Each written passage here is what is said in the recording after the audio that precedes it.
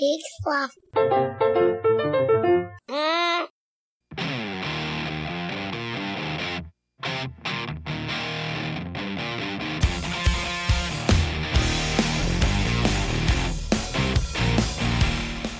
All right, everybody. Hello out there in the world. Hello to all you Makerinos. And welcome to another episode of How Do They Make That? I'm Marty. And I'm Jonathan. And this is the show where we answer your question, how are the things around us made? Those things we take for granted every day. How did that get there? Who did that?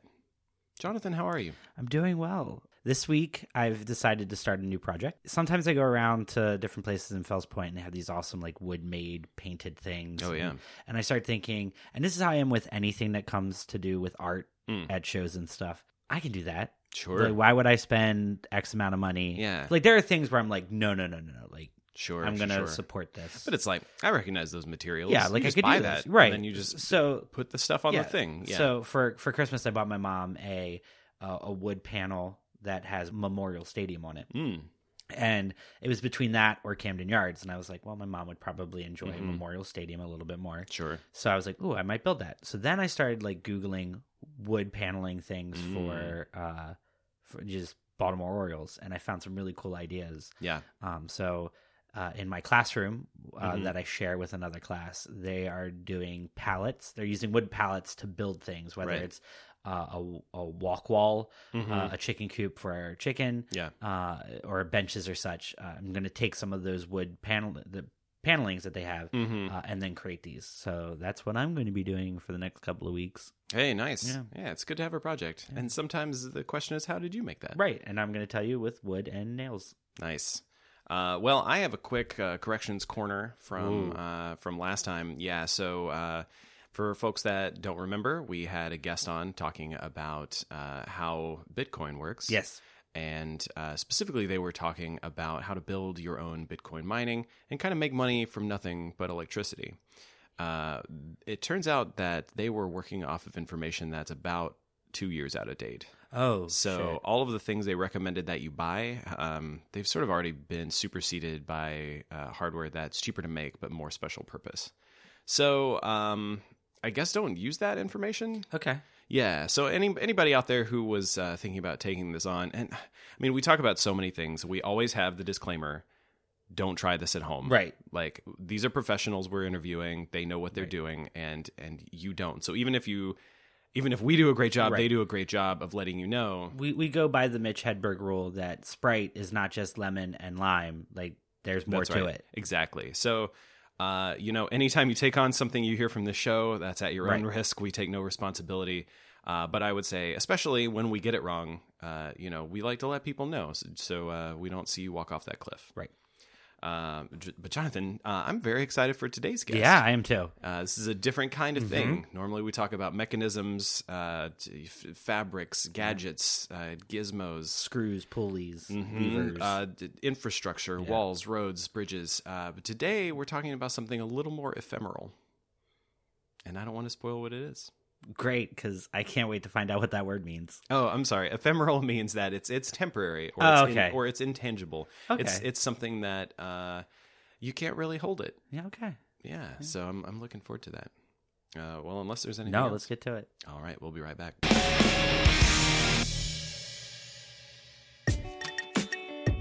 Hi, everyone. I'm Jessica Hinken. I'm Laura Wexler, and we're the hosts of the Stoop Storytelling Series podcast. We are a podcast in which you can hear true personal stories that are sad, happy, funny, sad. Itchy. There's no itchy stories. Why did you say sad twice? Because we gravitate towards sadness. That's not true. It's very fun. You can download us on stoopstorytelling.com or iTunes, and you can also find us at the Peak Sloth Podcast Network. Thanks for listening. All right, everybody. Hello and welcome back. Yeah. We are delighted to be joined by the internet phone, by Skype today, by Sam Whitfield, founder and art director of the Bourbon Barrel Improv Company, and the founder and producer of the Kentucky Fried Improv Festival.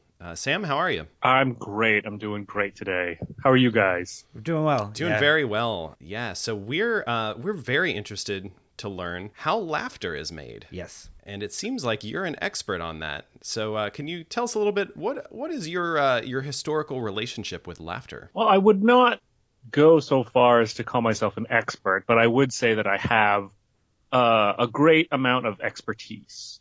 Okay. And in terms of laughter, I feel like you have to really go back to our biological imperatives and look at the evolution of play and of teasing and of fake danger and laughter as a signal that comes out of that everything's okay. Everything's all right. Right. Interesting.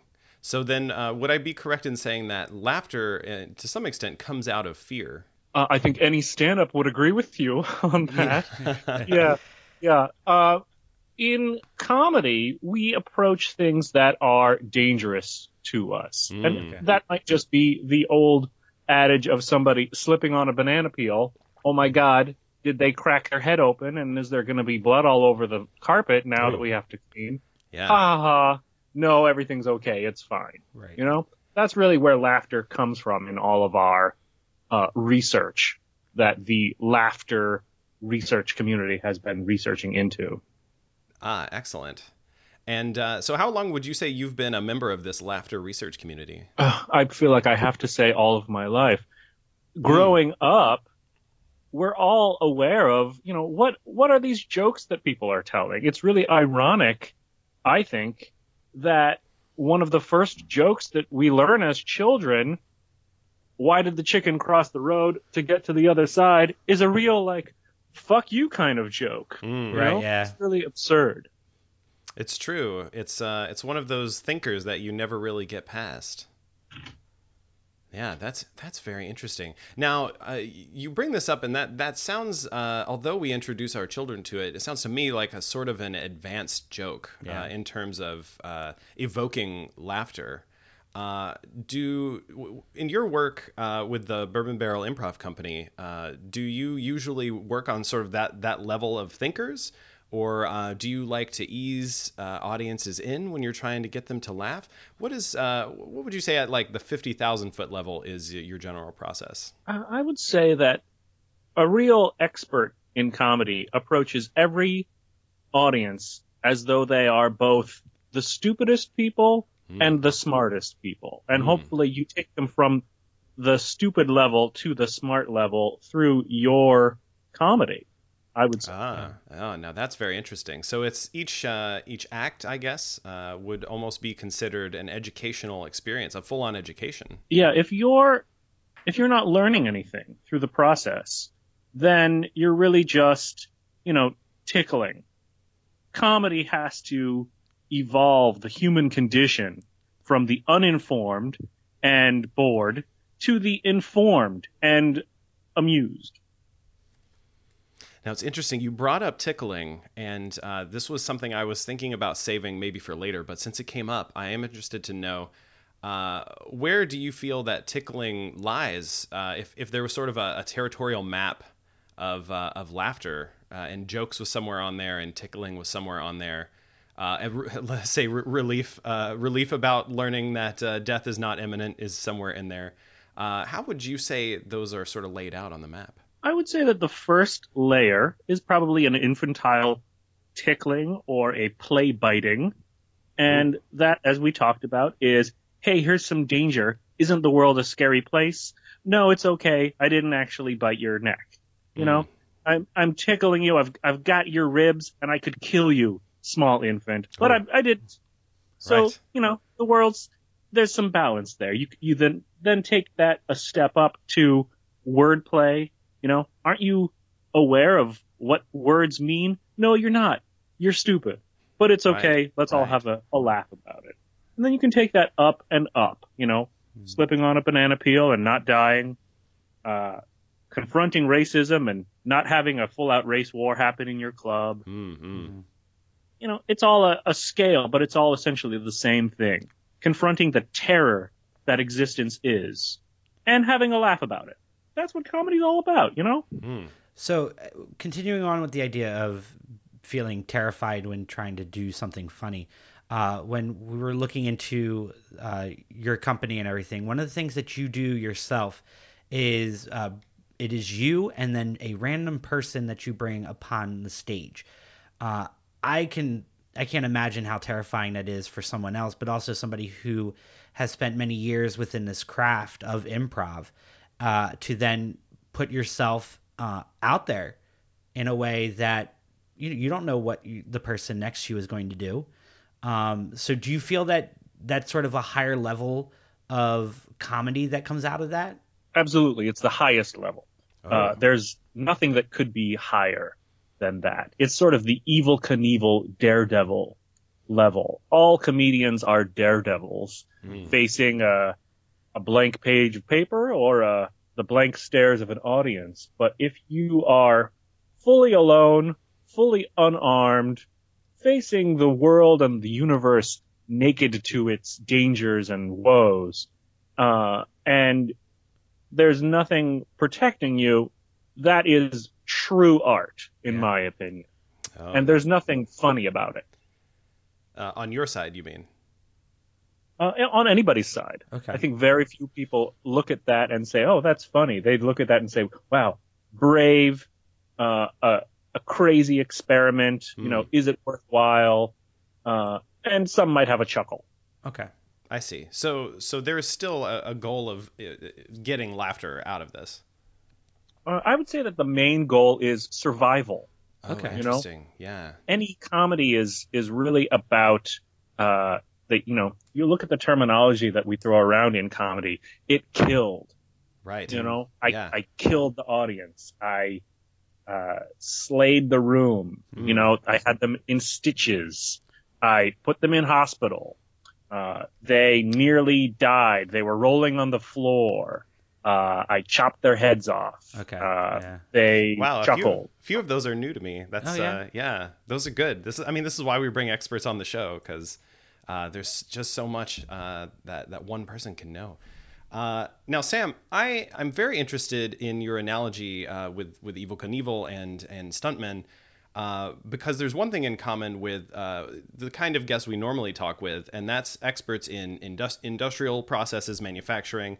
Both of these come with a very high risk of personal bodily injury, or maybe, I guess, in the case of manufacturing laughter, psychic damage. Do you have any personal experience or sort of scars that you'd be willing to share with our audience? Yeah, well, you can't see it, but I have a very large scar running from my upper eyebrow down to my chin. Okay. Oh, and that's from a comedy partner that I had. Like I say, I work with audience members. Right. And a lot of times that's in a bar or in an airport. And those people can take something and turn it into a weapon if they feel that you have disrespected them, or if that you weren't funny enough, or if you were whack, bougie, things like that. So I've suffered my scars. I've, bled for my art, as any true artist or industrial worker or comedian should do. Any glassblower will tell you that you can't make glass without burning your lips. Yeah, that's very interesting. And I would say in the less sort of artistic sort of manufacturing skill jobs, you have organizations like ISO, like OSHA, that are there with rules and regulations about safety equipment, about procedures. But I feel like in something as artisanal as manufacturing laughter, you don't have a lot of, let's say, bureaucratic backing to fall back on.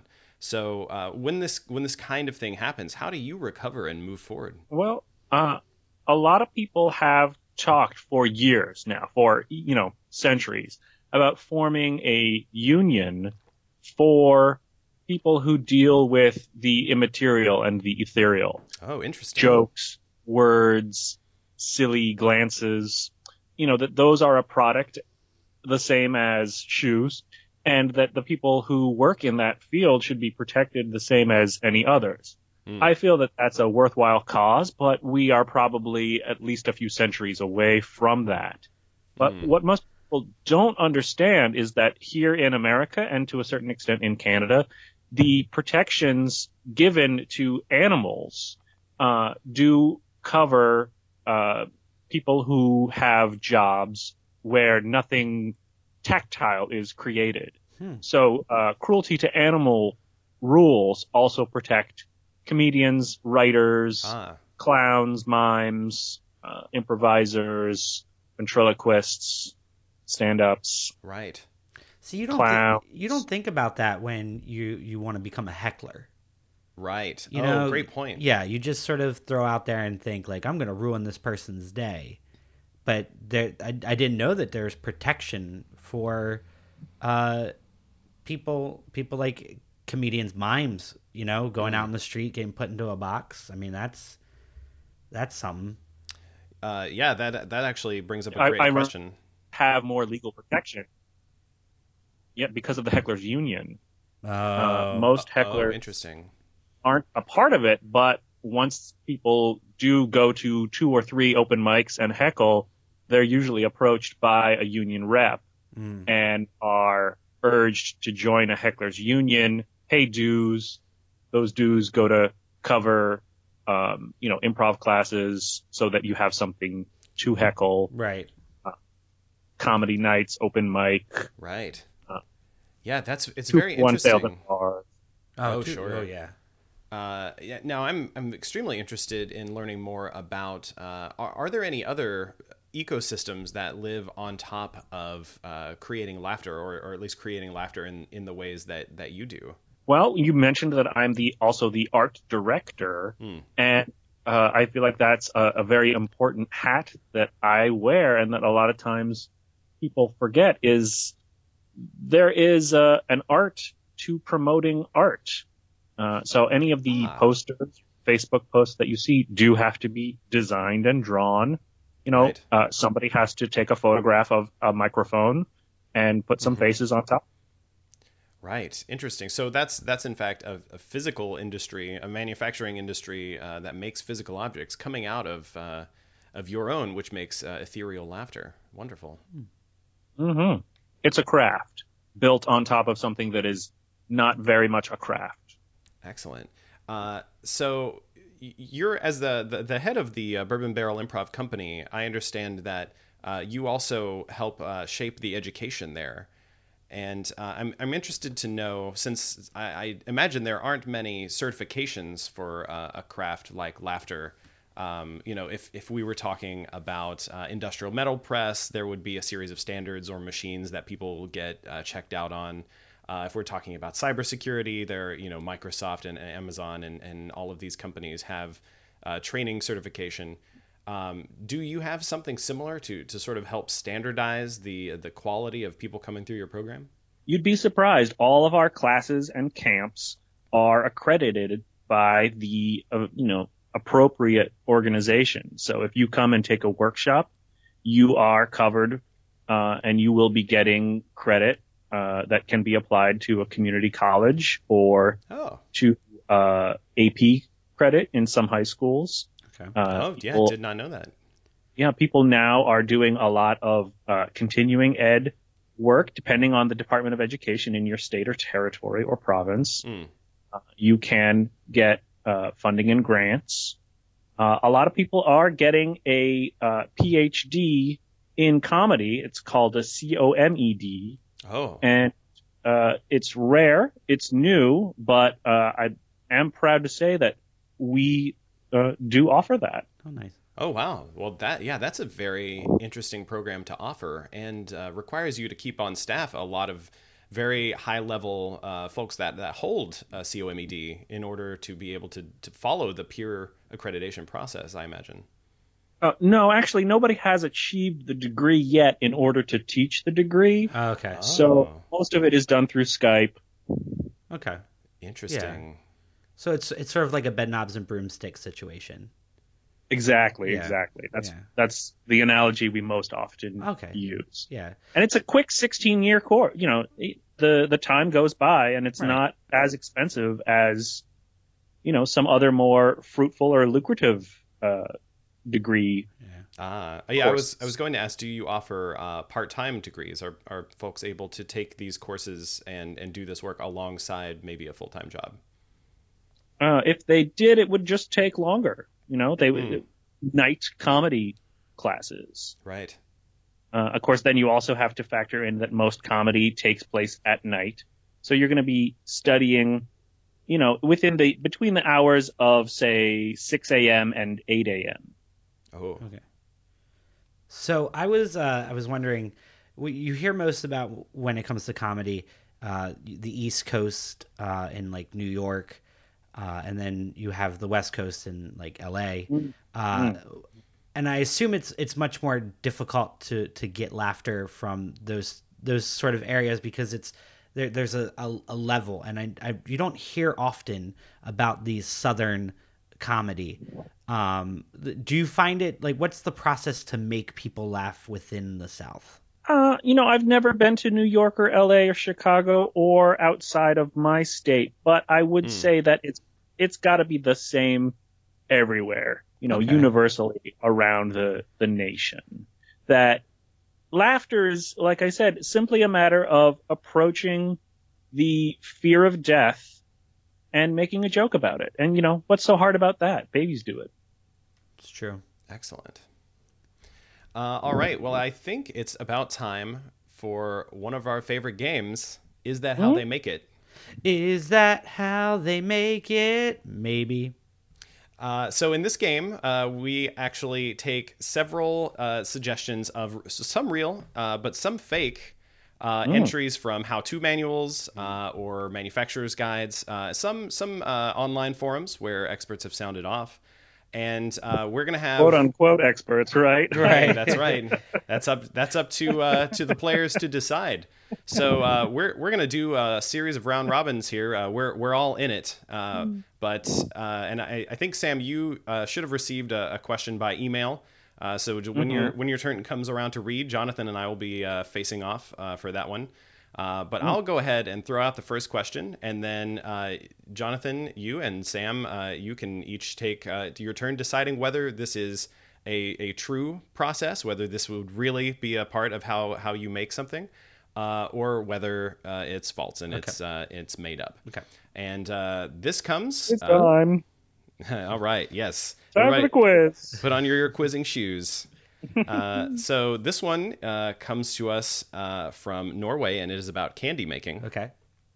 So true or false, when making ribbon candy, make sure that your wooden bender has been thoroughly cleaned only with salt water, just under boiling.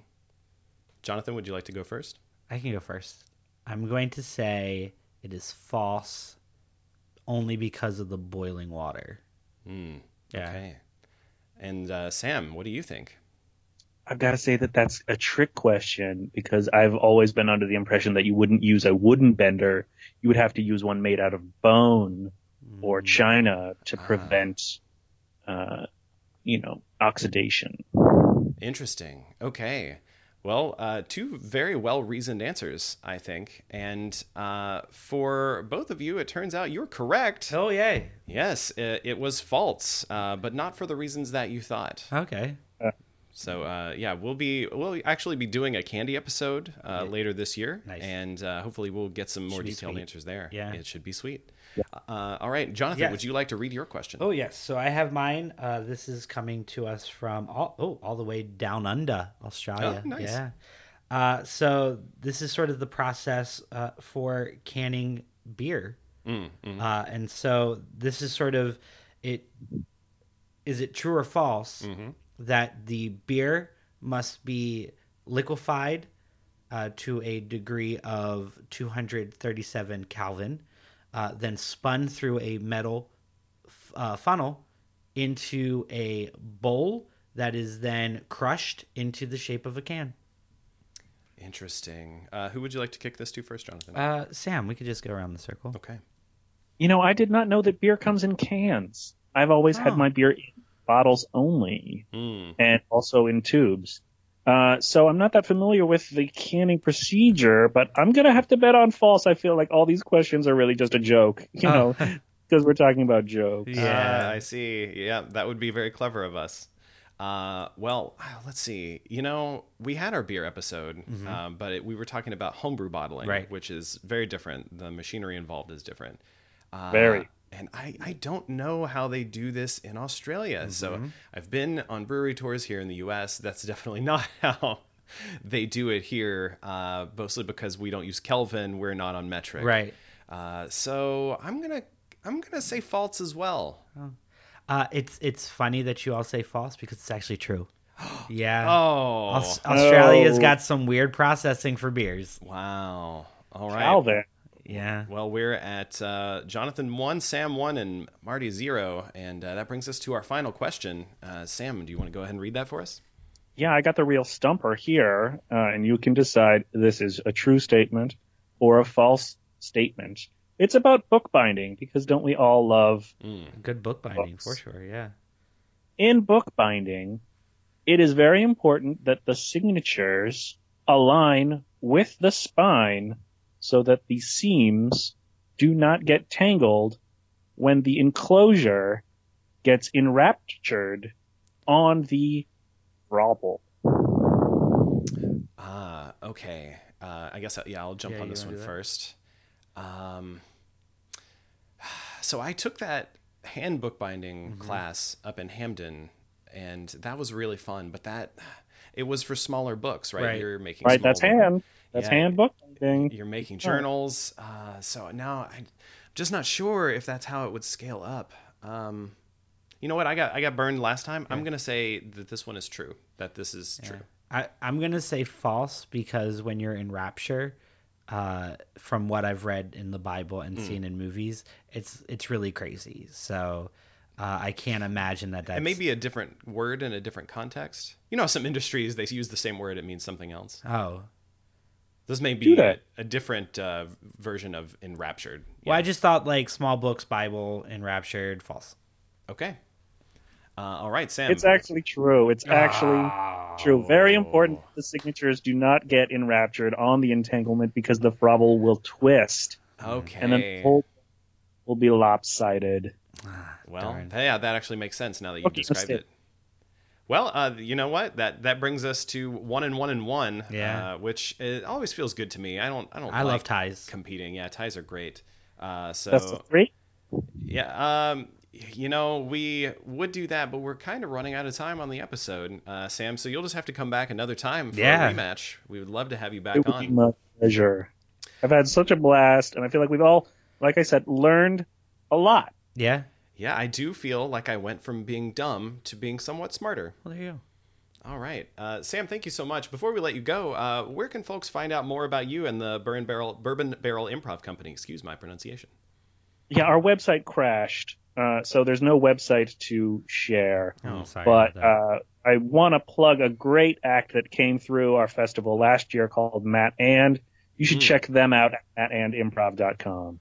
Oh, yeah, I've seen Matt And actually here at the Baltimore Improv Festival and in Baltimore before. Hey. That was a great show. Really spectacular stuff. And shows a lot of what we talked about here today, I think. You'll see up close and personal how comedy gets made. Yeah, when he came through, he did a show here with a racehorse. Wow. Oh, yeah. Man, that would have been a sight to see. That actually would have done well in Baltimore as well, with Pimlico Racetrack being so close by. Is that what Pimlico is? It's just outside of Baltimore. Yeah, it's within the city limits. Oh, I didn't realize it was technically inside of Baltimore. I believe it is. Excellent. Yeah. Well, yeah, something to think about. Maybe we'll get Matt And on a Triple Crown tour. That would be quite lovely. All right, Sam, thank you so much for joining us today. This has been very illuminating. Thank you. All right, we wish you well. And listeners, we'll be right back. Hey, this is Chris. And this is Joe from the Curioso Podcast. You are currently listening to We Have to Ask. We have to ask? I gotta be honest with you, I'm not sure what the hell is going on. So we have to ask. I've tried to ask, you did? And I haven't gotten any answers.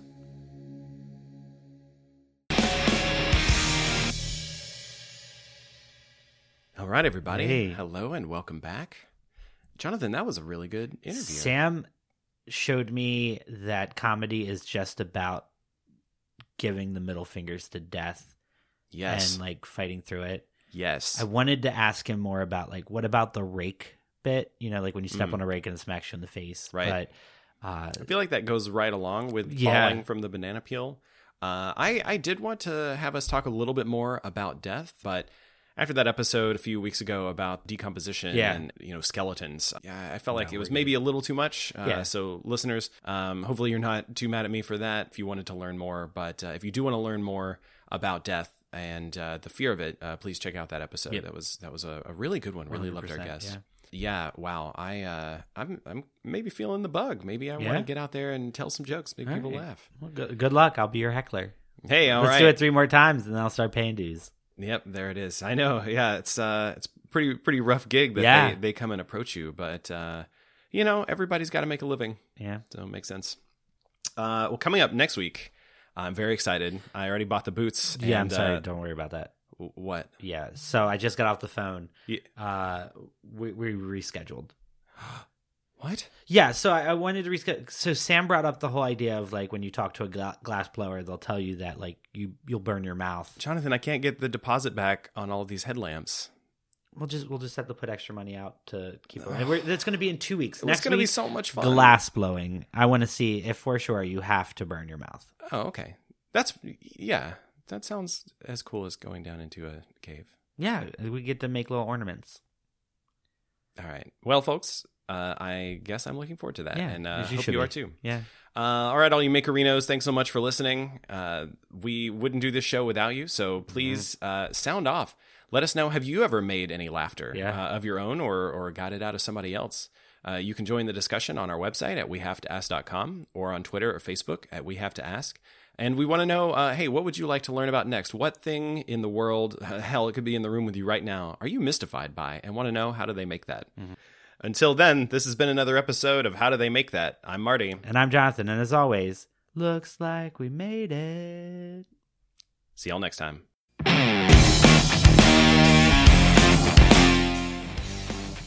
This has been another episode of How Do They Make That? We'd like to thank our producers Amy and Here Be Lobsters, and thanks to Skies and Chaos for the use of our theme song, New Day.